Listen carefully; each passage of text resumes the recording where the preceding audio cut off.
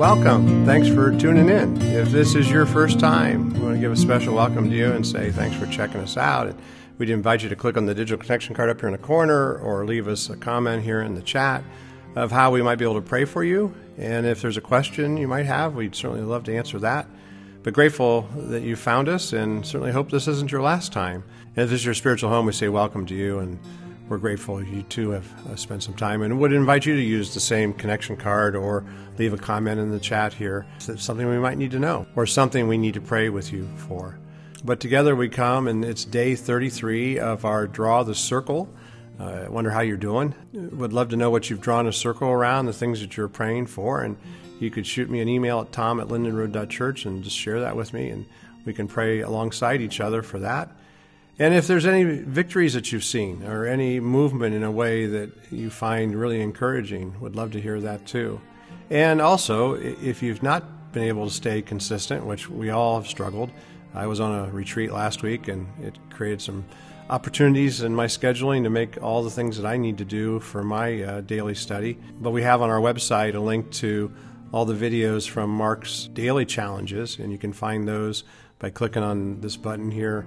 It's on our webpage. It'll take you to another list of pages for each week, and this is the week 5.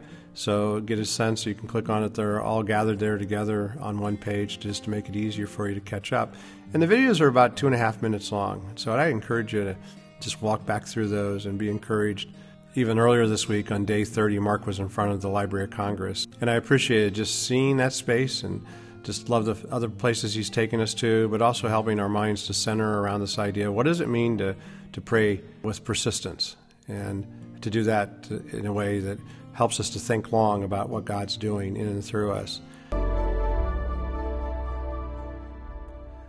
We're in week 4 of our series called Circle Maker. And we are using the book by Mark Batterson called The Circle Maker, and that's actually where our 40-day challenges come out of, is to draw the circle, this idea that comes to us in the story of Hani, 100 years before Christ, who was a rabbi who called on God to pray after he drew a circle and said he wasn't going to move until God showed up.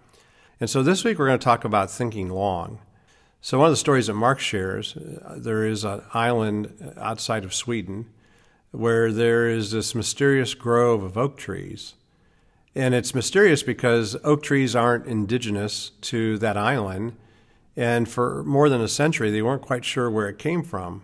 What's interesting is the Navy got a letter from the Swedish Forestry Department saying that their lumber was ready. And it was like, what? What is that all about? Well, it turns out, first of all, the Navy didn't even know they had ordered lumber. But doing some research, back in 1829, the Parliament had issued a directive for a grove of trees to be planted so that when trees needed to be made available to repair boats for the Swedish Navy, they would be available, which is kind of crazy to think that forward and to know that actually a memo could be carried forward 150 years for when it was ready, right?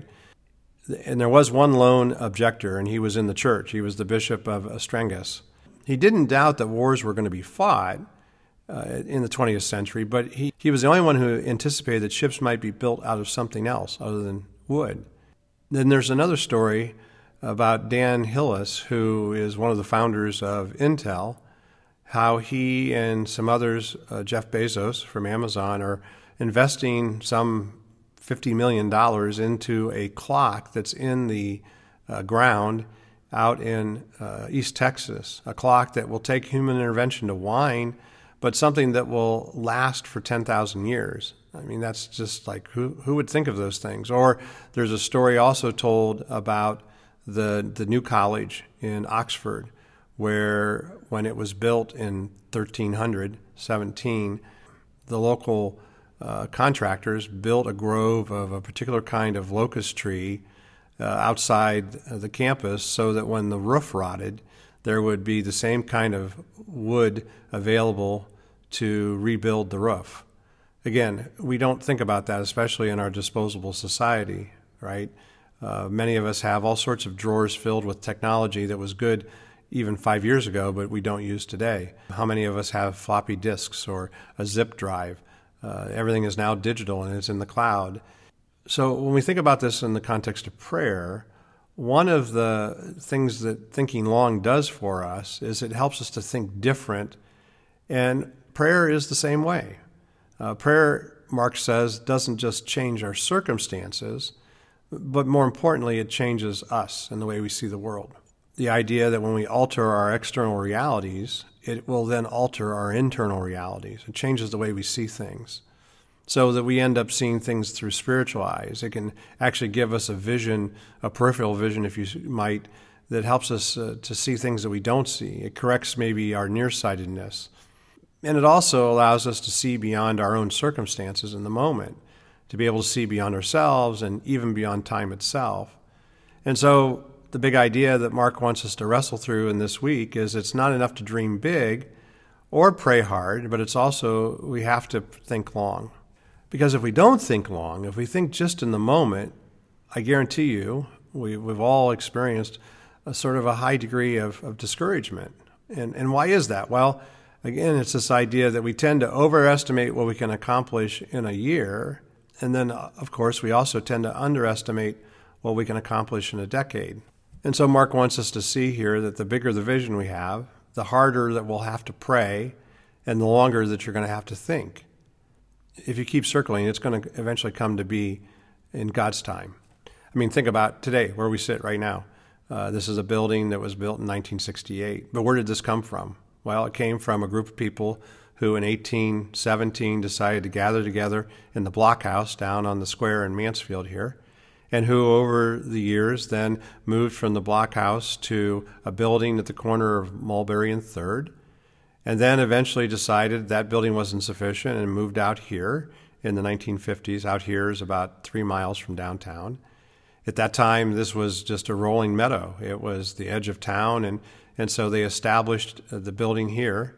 The first part was built in 1955 and dedicated, and then they came back in 1968 and built this space that we're in right here, the sanctuary and the educational space below.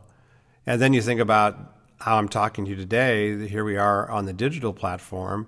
None of that existed 100 years ago. And yet I wondered, even as I challenged the folks that were in the building for worship last week, what were the prayers that those people prayed 100 years ago or 200 years ago when they started this? Did they have us in mind? Did they have this in mind? Obviously not. But at the same time, the mission is still there to take the hope of the gospel that Jesus Christ can change lives and he can meet people in their brokenness. Now, as we think about all that that means in terms of this particular church's impact in the community along with the other churches that are here, we have to be reminded that sometimes we don't see what's going to happen, and it could be decades. Now, it's interesting. There's a couple things here I want to point out, but I want to use a passage from Daniel. Daniel is a man that we look to in the Old Testament to show us how to live our lives, right? Daniel was so faithful. But there's one particular part of his story that comes to us out of Daniel chapter 10, beginning with verse 12. An angel is speaking to Daniel, and he says, "Do not be afraid, Daniel, since the first day that you set your mind to gain understanding and to humble yourself before God, your words were heard, and I have come in response to them. But the prince of the Persian kingdom resisted me 21 days. Then Michael, one of the chief princes, came to help me because I was detained there with the king of Persia. Now I have come to explain to you what will happen to your people in the future, for the division concerns a time yet to come." So what's going on here? Well, it's kind of crazy, to be honest. Can you imagine having a conversation with your guardian angel? Because that's who Daniel's talking to. It'd probably be the most unsettling conversation that you've ever had, but it's probably something you want to wait to have until you get to heaven. But in this case, Daniel got to have a short conversation on this side of the pearly gates. And for some of us, I think it would be an awful long conversation because some of us have kept our angel pretty busy. And I'm guessing that's true about Daniel. I can't help but wonder in my own mind if he had a little side conversation even about the time he spent in the lion's den. And it's funny here is in all angelic greetings, they start out with what? That simple phrase, "Do not be afraid." I guess that's just part of the protocol. When angels show up, that's the first thing they need to say to sort of settle ourselves in the midst of that experience. And then what the angel does is he reveals the reality of what he had been working through in the spiritual realm in a way that we don't see anywhere else in Scripture. And it's really helpful when we think about our own stories. Because I know our story, your story, my story, the stories that we're all living, that our struggle isn't just against flesh and blood, Paul tells us. It's against principalities and powers in the air. And here's a real telling of that particular understanding. So the angel says to Daniel, so the angel underscores the importance of praying through, as we've talked about these last couple of weeks. The angel also helps us understand that there's a spiritual battle going on here, and it's being waged way beyond what we were aware of. And then the angel reveals how these prayers are processed. So go back to this line here where Daniel is told that his prayers were heard before the words even passed through his vocal cords. But it wasn't until the first day that he experienced a breakthrough because of all that was going on in the spiritual world. There was an evil spirit, the scriptures tell us here. It was the prince of the Persian kingdom who resisted the call for the angels to show up. And they kept causing frustration until day 21, we're told. Now, I can't help but wonder, what if Daniel had quit praying on day 20? Well, like we've talked about before, right? We talked about the wall of Jericho and how they walked around that wall 13 times. What if they had stopped on trip 12? Or the story last week we told about Elijah who prayed for rain, or even the story of Hani that has begun this series. That if we stop praying for breakthrough, then whatever God's going to do could disappear. Now, what do we know about Daniel? Well, when we look at his story, we know that from a perspective of just as a leader of his day, that he was brilliant and that he was well known and that he was maybe what we would call a Renaissance man before the Renaissance. I mean, because the Renaissance didn't happen for another 2,000 years. But Daniel had the ability to understand both philosophy and science. He could explain the riddles and he could solve problems. Unlike anyone else in his generation, you remember he had the dreams, and he could actually interpret the dreams. And so I think one of the things that sets him apart wasn't just his intelligence, but that was actually his persistence, what we talked about last week. Because we know that Daniel prayed circles around the greatest superpower at the time, that was Babylon, and because he got on his knees, he was able to bring kings and kingdoms to their knees. Now, he didn't just pray when he had a bad day. As we know from Scripture, he prayed every day. We know that got him in trouble, right? He didn't just, when life was complicated, pray, but that he actually was there was a rhythm to his life where he prayed 3 times a day. That prayer was his life, and to some degree, his life was a prayer. Now, I'm going to guess, as Daniel was getting thrown into the lion's den, he probably prayed with a little more intensity than normal, partly because he wasn't sure what was going to happen. But that ability to pray in that moment, one would suggest, came from the fact that he had been consistent up to that point. For what we know about Daniel, it seems as though he approached every situation in life, every opportunity, every challenge, and every person with a sense of prayer. And it was that posture of prayer, if you will, that led to one of the most unlikely rises of power in political history. Because the question is, how does a prisoner of war become the prime minister of the country that took him captive in the first place? And when we look at Daniel's story, it sort of defies political science, but it does define the fact that his consistency in prayer, one of the things that it shows here with Daniel is that when we pray, it invites God into the equation, and when that happens, all things change. And that's a cool thing to think about. It doesn't matter whether we're talking about the locker room or the boardroom or the classroom. It doesn't matter whether you practice law or medicine or music. It doesn't matter who you are or what you do. Mark says it this way: if you stop, drop, and pray, then you never know where you'll go and what you'll do or who you'll meet. And so the simple adage we want to embrace is to stop, drop, and pray. I've been to the National Gallery of Art a number of times over the years, and there is a larger-than-life portrait there of Daniel in the lion's den, painted by Sir Peter Paul Rubens. And it may be an accurate depiction of him, but what's important to understand about Daniel isn't his external looks. It was his internal understanding of himself, his what Mark calls his persistent quotient, that was unparalleled, and and evidenced by his habit of getting on his knees on a regular basis. In fact, we're told he got on his knees 3 times a day. He prayed through an open window, and we know that got him in trouble, right? And he prayed towards Jerusalem. And even when the Babylonian king Darius outlawed prayer, Daniel continued to stop and drop and pray 3 times a day. One might suggest that there isn't anybody that prayed with more consistency or intensity than Daniel. And so it's his persistence in prayer that is so remarkable, that he knew that his dream of rebuilding Jerusalem wouldn't be fulfilled during his lifetime. And that's what we want to see here. That he prayed towards the city that he knew he'd never see with his physical eyes, but he saw it with his spiritual eyes. Daniel prophesied that it would take 77s, or what amounted to our understanding of 70 years. And so I just wonder, is it possible for a man to dream continuously for 70 years? Well, Daniel did. He did just that. He never stopped dreaming big or praying hard because he was thinking long. And that's what prophets do. He wasn't looking just beyond the Babylonian captivity to the restoration of Jerusalem. He was looking even further to the promise there would be a Messiah, and not just a Messiah who came the first time, but a Messiah who would come a second time, the very person of Jesus Christ. So in Daniel's understanding, he's actually thinking in terms of millenniums.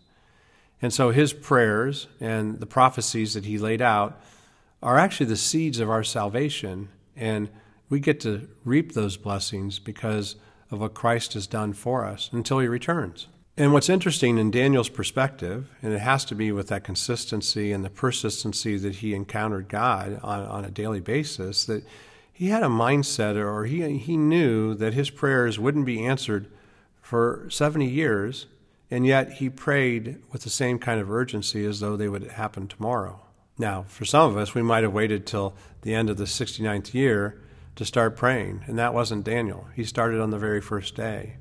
He had this ability to pray with urgency about things that weren't urgent. And I guess that's probably the most important dimension of this idea of thinking long, that drawing prayer circles often feels like a long and boring process.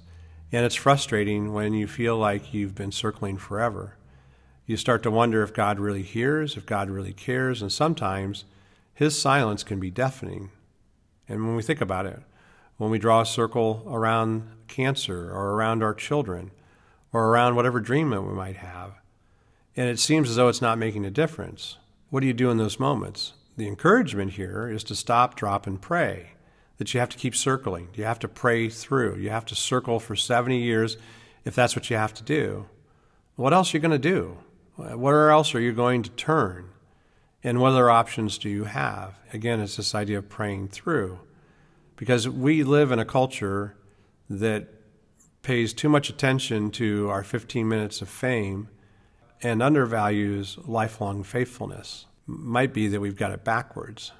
Just as Mark says in the book, just as our greatest successes often come on the heels of our greatest failures, our greatest answers often come on the heels of our longest and most boring prayers. But if you pray long and boring prayers, your life will be anything but boring. To be honest, your life will turn into the spiritual adventure it was destined to be. Now, it isn't always going to get you where you want to go, but it will help get you through to the next thing that God wants to ask you to do. Now, one of the things that Mark suggests in the book is this idea of prayer postures. He says our posture of prayer is really important. He suggests it's like a prayer within the prayer. It's a way to give a perspective to our communication. He says posture is to prayer what tone is to communication. So, or maybe saying it this way, if words are what you say, then posture is how you say it. Now, there's a reason why when we get into Scripture, there's all sorts of ways to pray. There's getting on your knees. There's falling prostrate on your face. There's the laying on of hands. There's the anointing of the head with oil.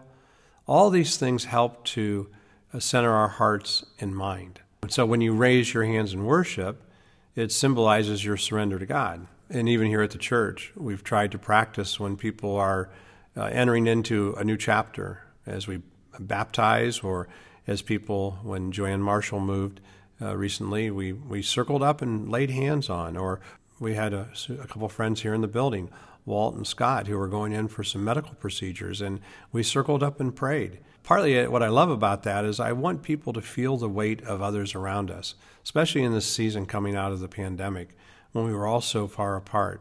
But to actually feel someone touch your shoulder and to know that they're praying for you is a very encouraging thing. Now, it's interesting, the Quakers, they had a model of prayer, a unique way of prayer that maybe you want to try. It starts out with first they have their hands facing down on their lap as they sit, which is basically symbolizing the things we need to let go of. And it involves, in that time for them, a time of confessing sins and rebuking the fears and then giving up control. But then they eventually turn their hands over so that they're face up, and then they turn their hands over so that they're facing up, which is a posture of receiving. So where we can actively receive what God wants to give us, the things that we've talked about as children of His, the idea of joy and unspeakable peace that passes all understanding, right? And the unmerited grace that He wants to lavish upon us. We receive the fruits and the gifts of His Holy Spirit, and we do that by opening our hands and receiving it into our hearts. Now, I want to say there's nothing magical about any of this, but there is something about the act of it, that it does remind us in Scripture that this is a posture we should take. And I want to also say that there's something mystical about it, that when we practice those prescribed postures, we are doing what has been done for thousands of years. And it's a part of thinking long that is appreciating the fact that there are these timeless traditions that connect us to our spiritual ancestors, those that have gone before. And we know too, right, within the church, the life of the church, that things come and go. We know that, for example, in the history of this church, one of the things that complicated its journey, there was a point when they used to sing a cappella the Psalms, and somebody changed the tune 200 years ago, and that upset some people. And so some people actually left the church over it because that wasn't the tune they knew. And then not too long after that, it was reported that there's a thing called the organ showed up that totally complicated people's life because it just didn't need to be here. And yet things ebb and flow.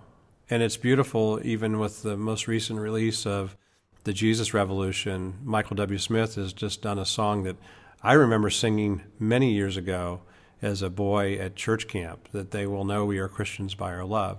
And how beautiful it's been as we've sung it here, and we sang it even on the night of prayer here on March 7th, is to be reminded. And there's older songs that we lean into. There's also new ones that we've played here recently called Gratitude. It's a recent release, and I love what the song encourages us. A couple things. One in particular about I raise my hands, and giving us permission to remind ourselves that that's a posture of worship.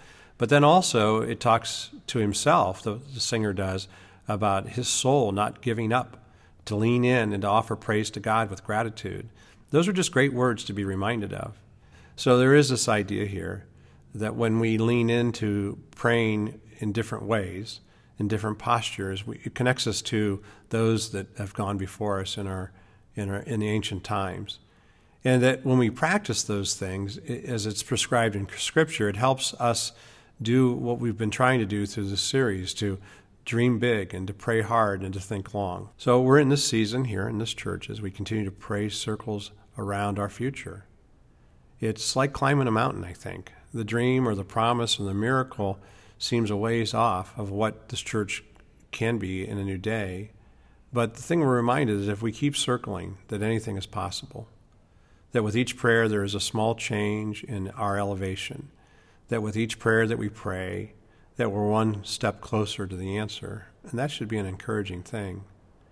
And that the harder the climb seems to be, I think the promise is going to be the sweeter the summit. I know when I ride my bike, sometimes going up a hill, it's getting to the top of that hill to what I can see, especially if I've not been there before, to see what's down the other side. It can be a very beautiful thing.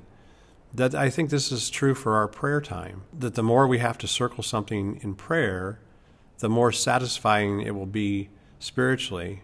And the beautiful thing out of all of that is the more glory that God's going to get. Too many times we want to treat prayer as a 911 call, and that's not the way it's supposed to be. We want God to answer our prayers as soon as possible. And so what we need is we need a paradigm shift. And in this week, sort of the big idea to land on is that we need to be willing to pray for as long as it takes. And the beautiful thing about that is that when we pray, let's pray that it will take long enough and be hard enough for God to get and receive all the glory. So we shouldn't be looking for the path of least resistance. We should be looking for the path that gives God the greatest glory. And that requires some hard prayers and also lots of circling. Very rarely does our first prayer hit the bullseye of God's good and pleasing and perfect will. The truth is, most prayer requests have to be refined, and drawing the circle helps us to do that. The prayer that saved a generation didn't hit the bullseye the first time. Remember where we started. Hani refined his question twice. Remember, he says, "Not for such rain have I prayed," because he wasn't satisfied with the sprinkle or the torrential downpour. It took 3 attempts to spell out exactly what he wanted: the rain of your favor, blessing, and graciousness. See, Hani drew a circle in the sand, and then he drew a circle within the circle that was within the circle. So as we end today, I want you to think about for a moment, in a time of reflection, what promises or miracles or dreams are you willing to pray for as long as it takes? Take a few moments here and consider that.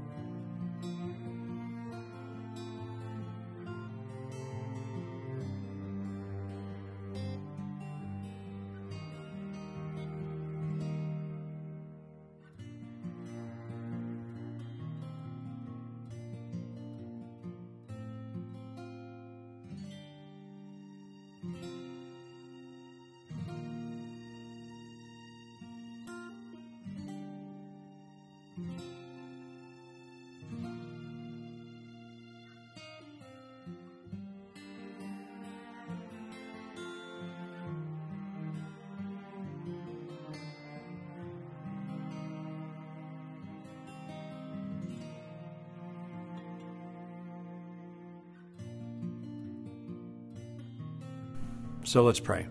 Father, we're grateful for just walking in this season. We're grateful for the story of Hani, and we're grateful for the faithfulness of Daniel and for Elijah and for Joshua. Help us have that same kind of faith as we draw our circle so that you can show up and that we can give you the glory. And we pray it through the name of Jesus. Amen.